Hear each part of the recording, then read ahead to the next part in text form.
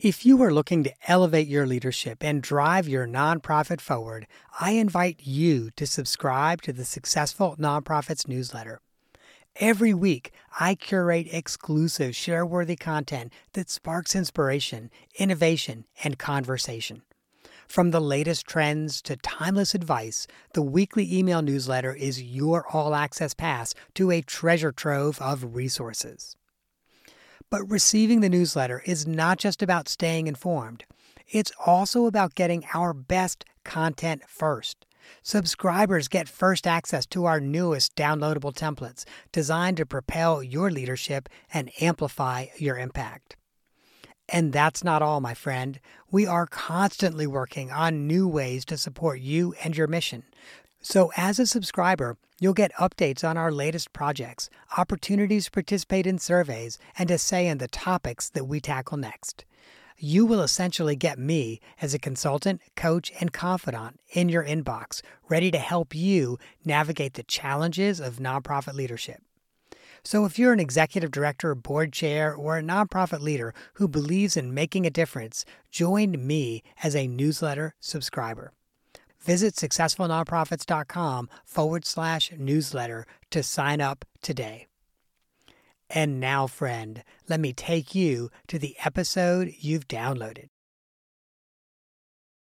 Welcome to the Successful Nonprofits Podcast. I'm your host, Dolph Goldenberg. Today, we are going to have Neil Malhotra come on and talk with us about a book that he recently edited and just came out from HBR, Frontiers in Social Innovations. Before we do that, let me just remind folks that we have got a webinar coming up on April 14th on strategic planning. And, we've always thought of this particular webinar as really being everything you wanted to know about strategic planning, but were afraid to ask. And so this is a great opportunity. Webinar lasts an hour. It costs nothing. It also, by the way, is our single favorite webinar. More people register for this webinar and give us great feedback on this webinar than any of the other ones that we do throughout the year. So if you think your organization might be thinking about strategic planning in the coming months or year, it would be great for you and maybe a board member to attend this webinar. Now, I am so excited to introduce Neil Malhotra. And here's why. I have spent some time really researching this person online, reading some of his writings, and oh my gosh, we are in for a great conversation, really about social innovation.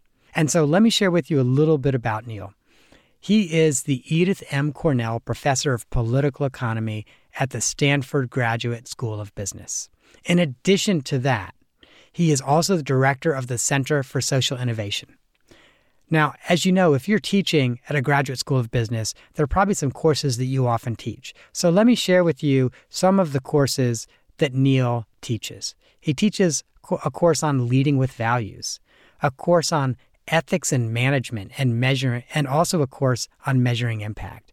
And so if you're a longtime listener of this podcast, you know we're all about values and ethics and, frankly, measurement and evaluation. So to say the very least, I was salivating when I'm like, oh my gosh, yeah, we've got to get this person on the podcast. Now, he recently edited HBR's Frontiers of Social Innovation, but I've also got to share the subtitle of this particular book with you because it's a series of articles that are designed in a way to really help all of us understand how we can be better at social innovation. So the subtitle is The Essential Handbook for Creating, Deploying, and Sustaining Creative Solutions to Systemic Problems. And whether you are in the nonprofit sector, the for-profit sector, or a government agency, this is something we all need to be thinking about.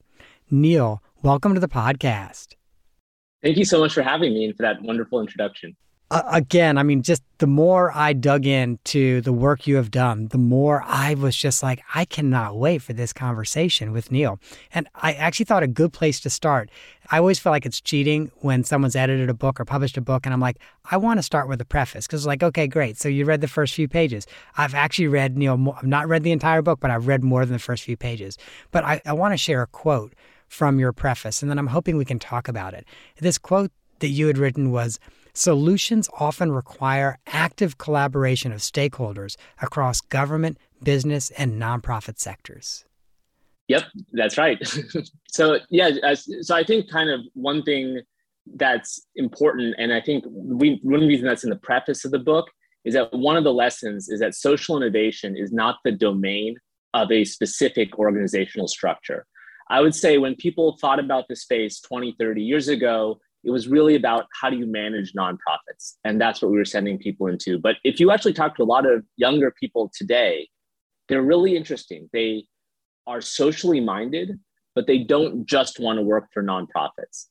Some of them are interested in the government sector, but increasingly they're interested in the for-profit sector or hybrid models like B corporations. And so one reason we call this book Frontiers is to sort of update our thinking of social innovation, where we're looking at diverse types of organizations that have to work together if these solutions are actually going to be scaled to make real impact.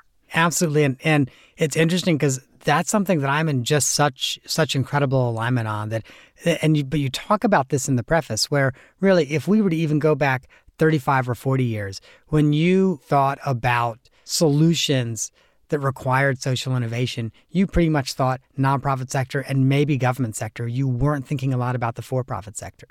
I think that's exactly right. And moreover, I think on top of that, we're thinking mainly of philanthropic capital as the engine of growth and sustainability, whereas now nonprofits, I think, are understanding the importance of earned revenue and potentially even moving to majority or even 100% earned revenue models.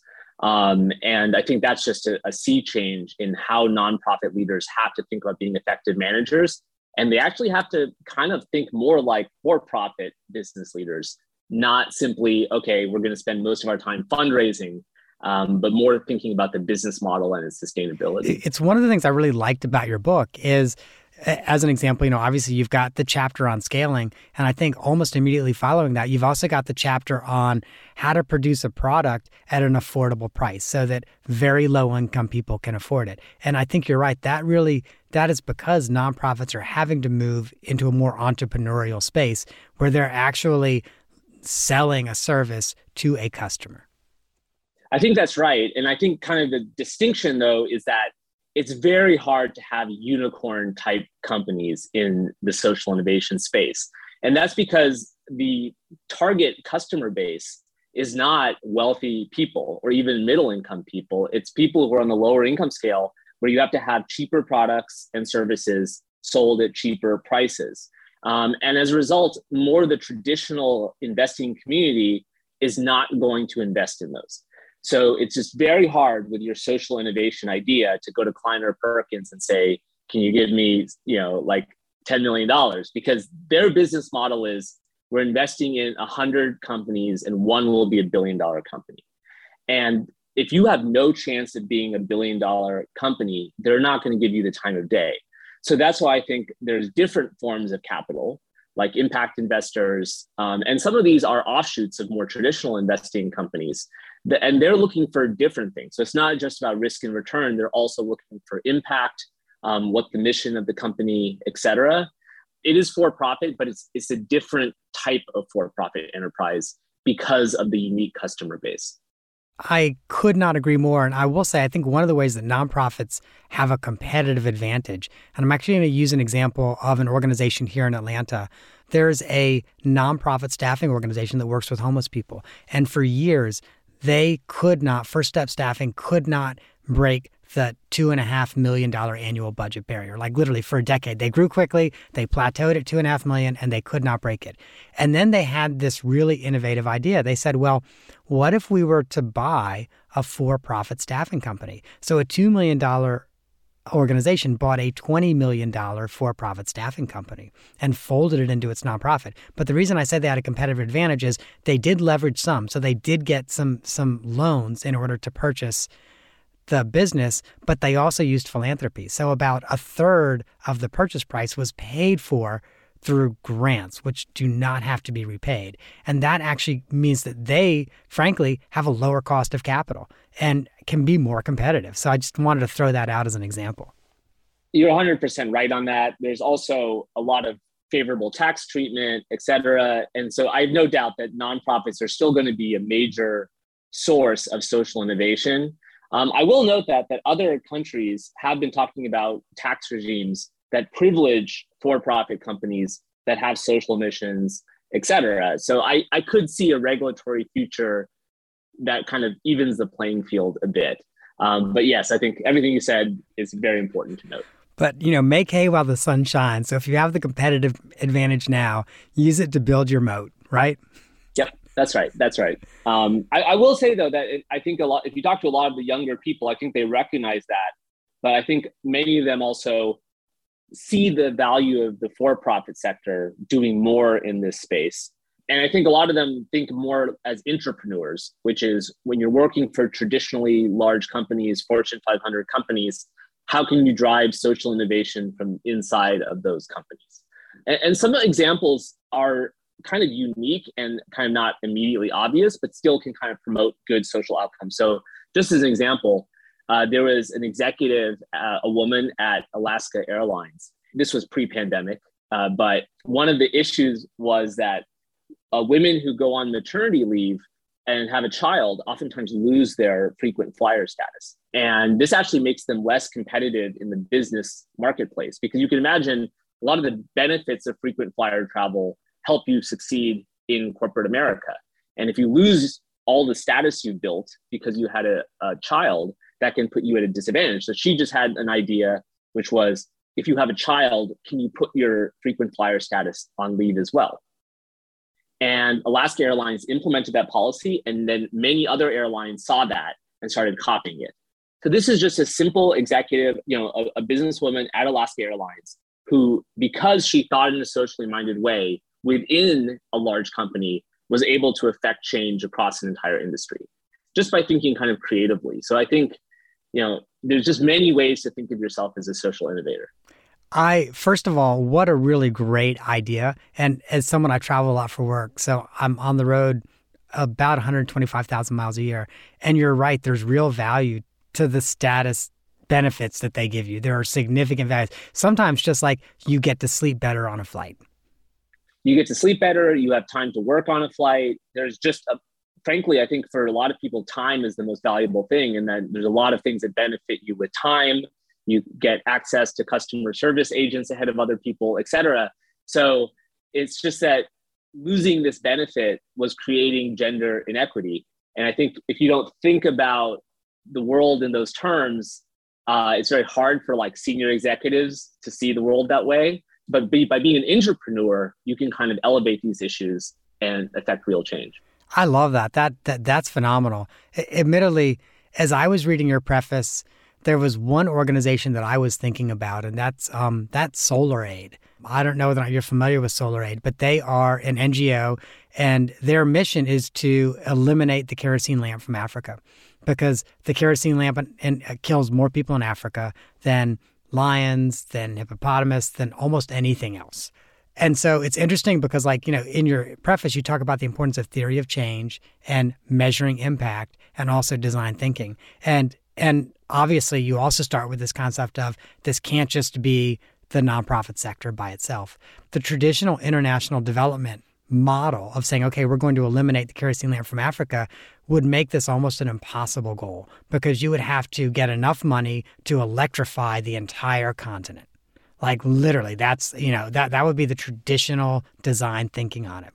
And instead, what they said is, well, what if we could, and this is where I'm like, I swear they had to have read your book, even though it had not been out yet. They had to have read this book, because they said, okay, what if we could figure out how solar panels can be manufactured at a very, very, very low cost? Okay, now we have a distribution problem. How do we distribute them? Oh, what if we find entrepreneurs throughout the continent who want to become distributors? Often they're already vendors of some sort. And so now these vendors have another opportunity to generate money. They already have relationships, within their local community. And so now they've essentially created one set of entrepreneurs who are the manufacturers, another set of entrepreneurs who are the distributors. And so not only are they working to electrify the continent, but they're also working to really build the economy, even though that's not the stated goal or their mission.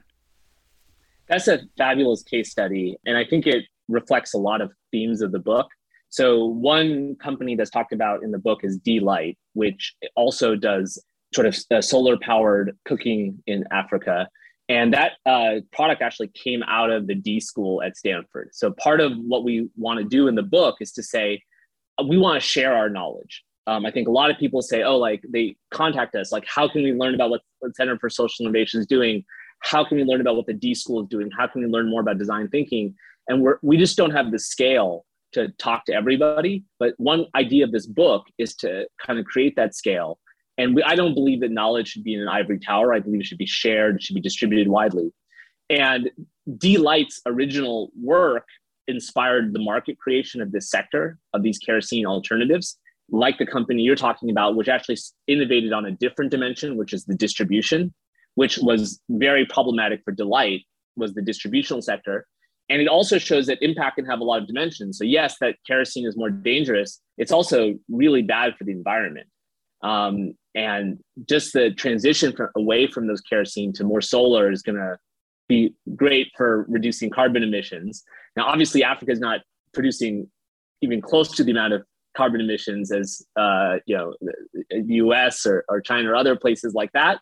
But every little bit helps. And it kind of does show that part of your innovation is not only your company, but market facilitation. So we actually have a chapter on the book on that. And I think kind of a good mindset of a social innovator is if people start expanding your product in new lines, that's not something to be jealous or guarded of. That's a good thing. That's like how you scale, is to say, here's a market where one didn't exist, and I founded this market. Right. And then also, and I know this is talked about in the book also, then making sure that you're always iterating based on the market's feedback. So, you kind of have this continuous feedback loop, and it doesn't take you 3 years to make a change. It might take 3 months or 6 months. Yes. And, there's a lot of like lean startup methodology there. But I think it also is sort of a unique contribution of design thinking. And I think a big issue of design thinking, especially in this space, is to not be paternalistic, but learn from the user base. So one of the big things they do in the D school, and especially that class, is they make people go and talk to the users before doing anything. And at first, I think many students kind of don't see the point of it. They say like, okay, like, why am I going to an underprivileged area and talking to people? Like, but then they sort of realize, there's a bunch of things I didn't quite understand about this sector, this group of people, this customer base, because I'm in a privileged bubble, that now I learn and I can actually iterate and kind of make new product and service design choices. There's been kind of many examples of that. So there's been kind of medical device technologies that they try to spread into developing economies. And if you actually don't know the religious and cultural traditions in those areas, well, your medical devices may not be compatible. And it's very easy to say, oh, well, you should just be rational and use our medical devices because they're obviously going to save your life. But if you're not respectful of traditions that have been there for hundreds of years, you can't just come in there with your product and expect behavior change, take up, and impact. Right. It's interesting. One of the things I would compare that to, and I often talk about the global push to end polio throughout the world. And, it was initially kind of launched by Rotary. But the reason it makes me think about that is, Rotary did not have one strategy for the entire globe. They had, they essentially ended up developing a country by country strategy. Because if they took something that was effective, on one continent or in one country, it probably would not be as effective on another. Yep, totally right.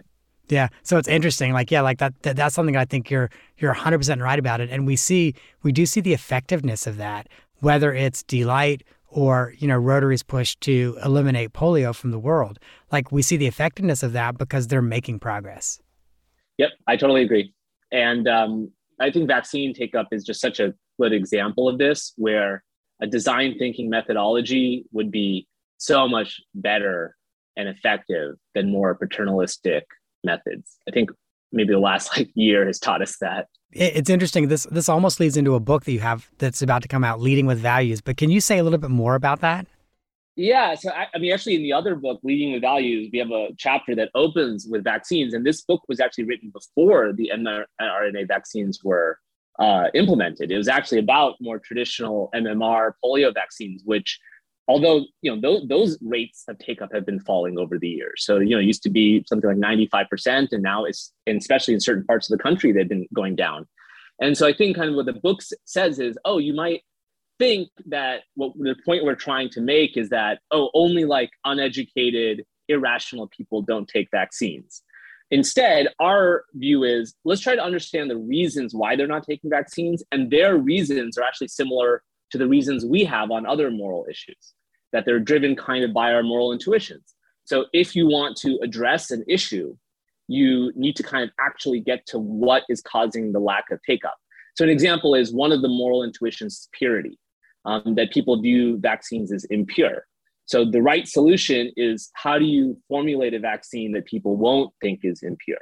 And so that's actually been very effective in various communities. So for example, there's been imams that have endorsed halal versions of vaccines. There's been rabbis that have endorsed in Orthodox Jewish communities vaccines.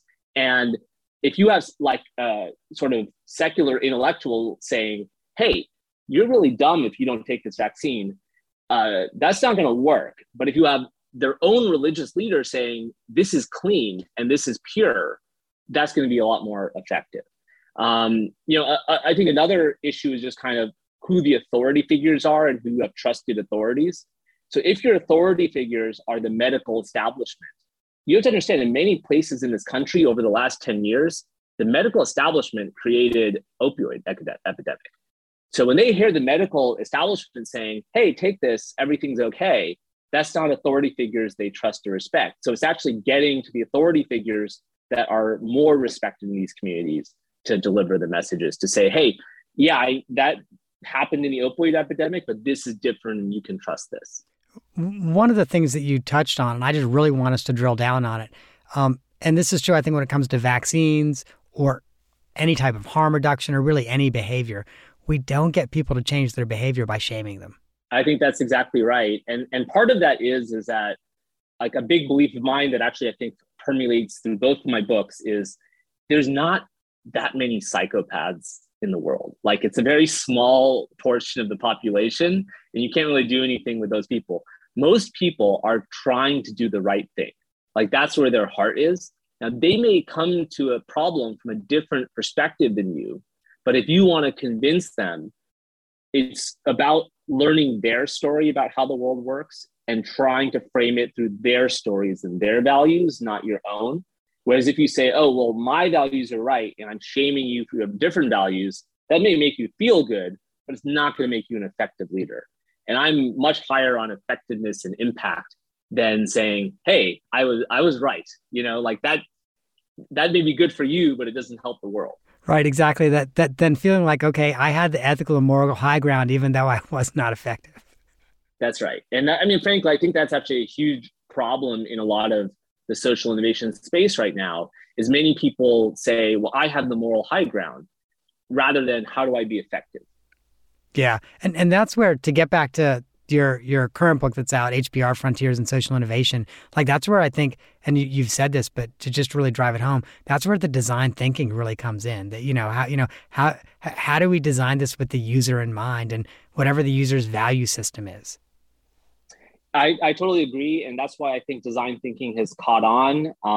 And the D School is really ground zero for that. And it kind of is associated with IDEO, which is like a big company in this space that does consultancy. And I just think that this idea of design thinking should not be restricted to only a few people. I think as many people that can know about this as possible, it will make the world a better place. This is not a secret sauce that's proprietary, et cetera. So I hope that people read that chapter and say, hey, this is a replicable methodology that can be applied to many different sectors. Here's kind of the different steps. Here are the online resources, things like that. The other thing I just want to make sure we touch on, because there are at least 2 really good articles in your book about this, and that's also the importance of measuring your impact. So, you can have design thinking. And I think I might have read somewhere in the book, I forgot where, as an example, let's say you create an app that is supposed to be creating a change in behavior or help with education or whatever. Just saying, okay, 20 million people have downloaded this app and are using it does not mean it's effective. It could just mean you developed an app that's addictive and people are using it. Exactly. Or data on how long students are on the app or things like that. And this is really what the theory of change is about, is kind of distinguishing outputs from outcomes. And real impact is on the outcomes, and actually showing the pathway from your intervention to outputs to outcomes is quite complicated. And not everyone would have access to randomized controlled trials or the experts who do them. And so if you're just a social innovator, how can you implement and measure a theory of change in the absence of some of these more kind of gold standard methodologies? And so we kind of go into that. And the ed tech space is really a classic example, because it's a simultaneously a space where there's so much data, yet how do we know the data is good? So clearly, I think if you say, oh, we have an addictive app, that's one thing. But even test scores. So test scores are kind of the main metric, but is that actually kind of the right metric you want to do? Because there's plenty of these apps and ed tech products that teach to test specifically. About our students actually learning? Is it actually kind of instilling love of learning, growth, and is it eventually going to make them have good lives, good careers? Those are much harder questions that are much harder to measure, but test scores are something we can measure. So these are just the tough questions that social innovators have to face that traditional just for-profit business people don't face, because they're kind of have, profit metrics, product market fit. That's just a much simpler world than people that demand, what's your social impact? I really appreciate that you say, that's a simpler world. Like, it's a little bit more complicated if you're in a nonprofit that's trying to make a social impact, or a for-profit that's trying to make a social impact, because you're not just measuring your effectiveness based on, okay, has our budget grown? Do we have a surplus this year? Yeah, and if you're an impact, so let's say you're a regular investing firm. I'm not saying what they do is simple. It's obviously very complicated, but you basically have two dimensions, which is risk and return. And you're kind of looking at the frontier on those two dimensions. When you add a third dimension, which is impact, it just is complicated, because it's not like a curve. It's like a three-dimensional object you're trying to optimize on. And actually how you balance those three things is really unclear. So I'll give you an example. This isn't actually talked in the book, but microfinance faces this. We do talk a little bit about microfinance in the book, but they face this issue a lot, which is, how do you know that microfinance is making an impact? And let's say, for example, you say, we're going to just give a lot of risk-adjusted returns that are positive to, poorer people.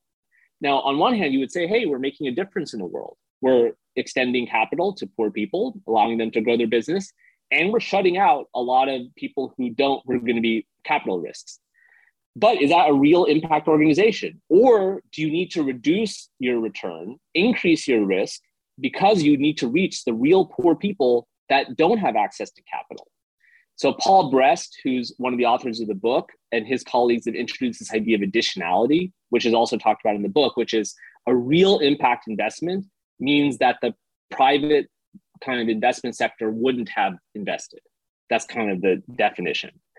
Now, that's a controversial definition. Not everyone agrees with it. The book talks about the disagreements around it, but that would argue that you actually want to maybe invest in lower performing loans as a microfinance company because you want to trade off on impact. And impact is tied to this concept of additionality. So it just shows is that if you're just Bank of America saying, let's extend mortgages, that's like a much simpler problem than a microfinance company saying, how do we balance risk, return, and impact? Right. Absolutely. On a much, much smaller scale, there's an organization that we did a strategic plan for last year. And as part of the process, we took each of their programs over a 5-year period and analyzed their income, expense, and net for 5 years. And they had one program that was losing a significant amount of money every single year. But when we presented this to the strategic planning work group, how we presented it was not this program is losing X amount, year over year over year. Instead, we presented it as this is one of the programs that you're doing a lot of fundraising for. So you have to make sure that as in this process, you're getting what you want out of this program because I don't remember the exact number, but 40 cents on every dollar that you fundraise supports this program. I think that's exactly the right way to put it. And kind of the purpose of philanthropic capital, which is there's not going to be pure market outcomes that serve everybody. So markets do a really good job for most people. They don't solve every problem for every person. And in the absence of those market-based solutions, that's where the philanthropic capital can make up those differences. I think the way you phrased it is exactly the right messaging. And again, like I know that's a smaller scale. It's not a national, microfinance program or something like that. But that is really the way that I typically view it. I'm like, okay, if you're losing money from an income and expense standpoint, in terms of your earned income, okay, you just need to know that you have to do something to make that money up. And so are you getting the bang for your buck that you're doing to make that money up? Well, I would say just on that point on it's not a national, I think all these lessons are relevant for very small new social ventures as well. So a lot of those issues on the microfinance I was talking about, I've actually, we've worked with a company that was just making 20 loans. They were just starting out and these issues kind of came up. They had 200 possible applications and they only had capital for 20 loans. So I'm just saying you don't have to be like the head of the Gates Foundation for the lessons of this book to be relevant for you. I think it applies to different sizes and scopes of organizations. And I agree. And I am going to give our listeners a little bit of a tease because we're not going to have time to talk about it. But there are a few chapters that I think are going to be really relevant. Most of our listeners are smaller and medium-sized nonprofits. I agree. I think this book is very relevant for them. But there's a few chapters that we're not going to have time to talk about that listeners, there are many reasons why you should get this book. But there's some great chapters on leadership. One by Kim Starkey that's called High Performance Leadership. Oh my gosh, actually lays out, okay, in order to be a successful leader, actually driving social innovation, this is what your thinking needs to be. This is what your management style needs to be. These are some of the personal qualities that you need to develop. None of us were born with these qualities. These are some of the qualities you need to develop. So that there are several chapters like that. So listeners, make sure you get a copy of the book, Frontiers in Social Innovation, which is by HBR. Now, Neil, before we end this interview, I always do an off-the-map question, and I've got a great one for you. You have shared with me that you ran for office when you were 21 years old, and there's got to be a really, really good story behind that. Well, I just graduated from college, and so I was in between what I wanted to do, so I kind of moved back in with my parents at home, and I come from a community called Saratoga, California. So it's just kind of at the outskirts of the Bay Area in the South Bay. And it was a community that was changing a lot demographically. It was becoming much more racially diverse. And basically, I kind of wanted the leadership, and it was also becoming younger. So it's traditionally an older community. So I just wanted the leadership to reflect the population changes. There's 5 people on the city council. So I said, I think one person should be representing communities that are increasing in growth. And I didn't win the election, partly because 3 people pooled their resources and ran on a slate. So they kind of won, which you're allowed to do. And but I think my candidacy changed that city for a while, because now if you look at the city council, it's extremely diverse in terms of many different backgrounds, ages, races, gender, et cetera. And it more reflects kind of what the community is now as it's changed over the decades. That's awesome. But I also have to say, it's bold as a 21-year-old to put yourself out as a candidate for office. It shows really that, you're a bold leader. So that's really incredible. Yes. I mean, to be perfectly honest, I think I'd be more likely to do that at 21 than 41. And part of it is, I think kind of that's why I think with young people, they actually have the risk-taking and boldness, and why a lot of these social innovation solutions will, from the book, I think are very relevant to them. And I think that also the book is also for all ages. So I think it speaks to those students who are age 21 that want to make positive change, but also people who are transitioning outside of their private sector careers, starting to work in the nonprofit sector, serving on nonprofit boards, but want to recapture their 21-year-old spirit. I think the book is for them too. And let me also just say one other group of people that I really think this book is for, those chief executives or executive directors who, maybe have been a chief executive for 5, 10, or 20 years. If you want the opportunity to really expand how you're thinking about the work you're doing, this book will help you do it. Some of it might be things that you've already been exposed to, but there's going to be some new things in there, and there's going to be some really good reminders. Yeah, I totally agree. And I think it is hard to find a book that speaks to both people that are new and people more seasoned, but I really think this book is for both of those populations. Awesome. Well, Neil, thank you so much for coming on. And listeners, I know you want to find out how you can learn more. So I'm going to give you several resources. First of all, Stanford has a hub of resources that's just its tools for social and nonprofit entrepreneurs. And you can get that at sehub.stanford.edu. There's a couple more online resources I'm going to share with you, but their URLs are very long. So we're just going to link to those in the show notes at successfulnonprofits.com. The first is the Impact Compass. It is a tool that Stanford offers for gauging your organization's impact. And the second is a 5-minute video with Neil and his co-author. The video is called Class Takeaways, and it's 5 minutes where they share the class takeaways from their class, Leading with Values, which also is the title of the book that is going to be available in e-format right away and in print format later this year. But so please, honestly, that 5-minute video is worth every second of your time that you're going to give it. So we're going to link to that at our website as well. And if you like that video, and honestly, I really, really grooved for that video. So if you like that video, I know that you're going to be like me and want to get a copy of Leading with Values as well. So please make sure you check out the book, Leading with Values. Neil, thank you so much for coming on. Thanks for having me and for all your insightful, wonderful questions. Listeners, if you missed the one URL, sehub.stanford.edu, or if you want to make sure that you get the Impact Compass, you watch the Class Takeaways video, or find out more about the book, visit successfulnonprofits.com. We are going to have the links to all of those in the show notes. While you're there, don't forget to register for our April 14th webinar on strategic planning if your organization is thinking about starting a strategic planning process sometime in the next year. And finally, if you've gotten value from this episode, there's a couple things I'm hoping you're going to do.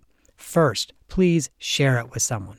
Second, there's 2 other episodes that might be of interest to you. One is, this is an oldie but a goodie. This goes all the way back to episode 80, and it's with Nathan Fleming, Nonprofit Partnerships with Healthcare Systems.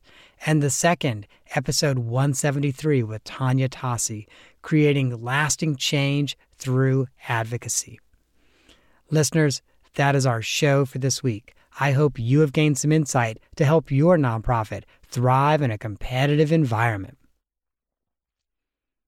And I say it every week, but I'm going to keep saying it because the lawyers make me. I'm not an accountant nor an attorney, and neither I nor the Goldenberg Group provide tax, legal, or accounting advice. This episode is for informational purposes only, and not surprisingly, should not be relied on for tax, legal, or accounting advice. If you or your organization find yourself in need of professional counsel, please find a licensed, qualified person who specializes in the area that you need advice in, and get the advice that you need. If you're not sure who to reach out to, you can contact me, and if I know someone, I'm happy to make the connection.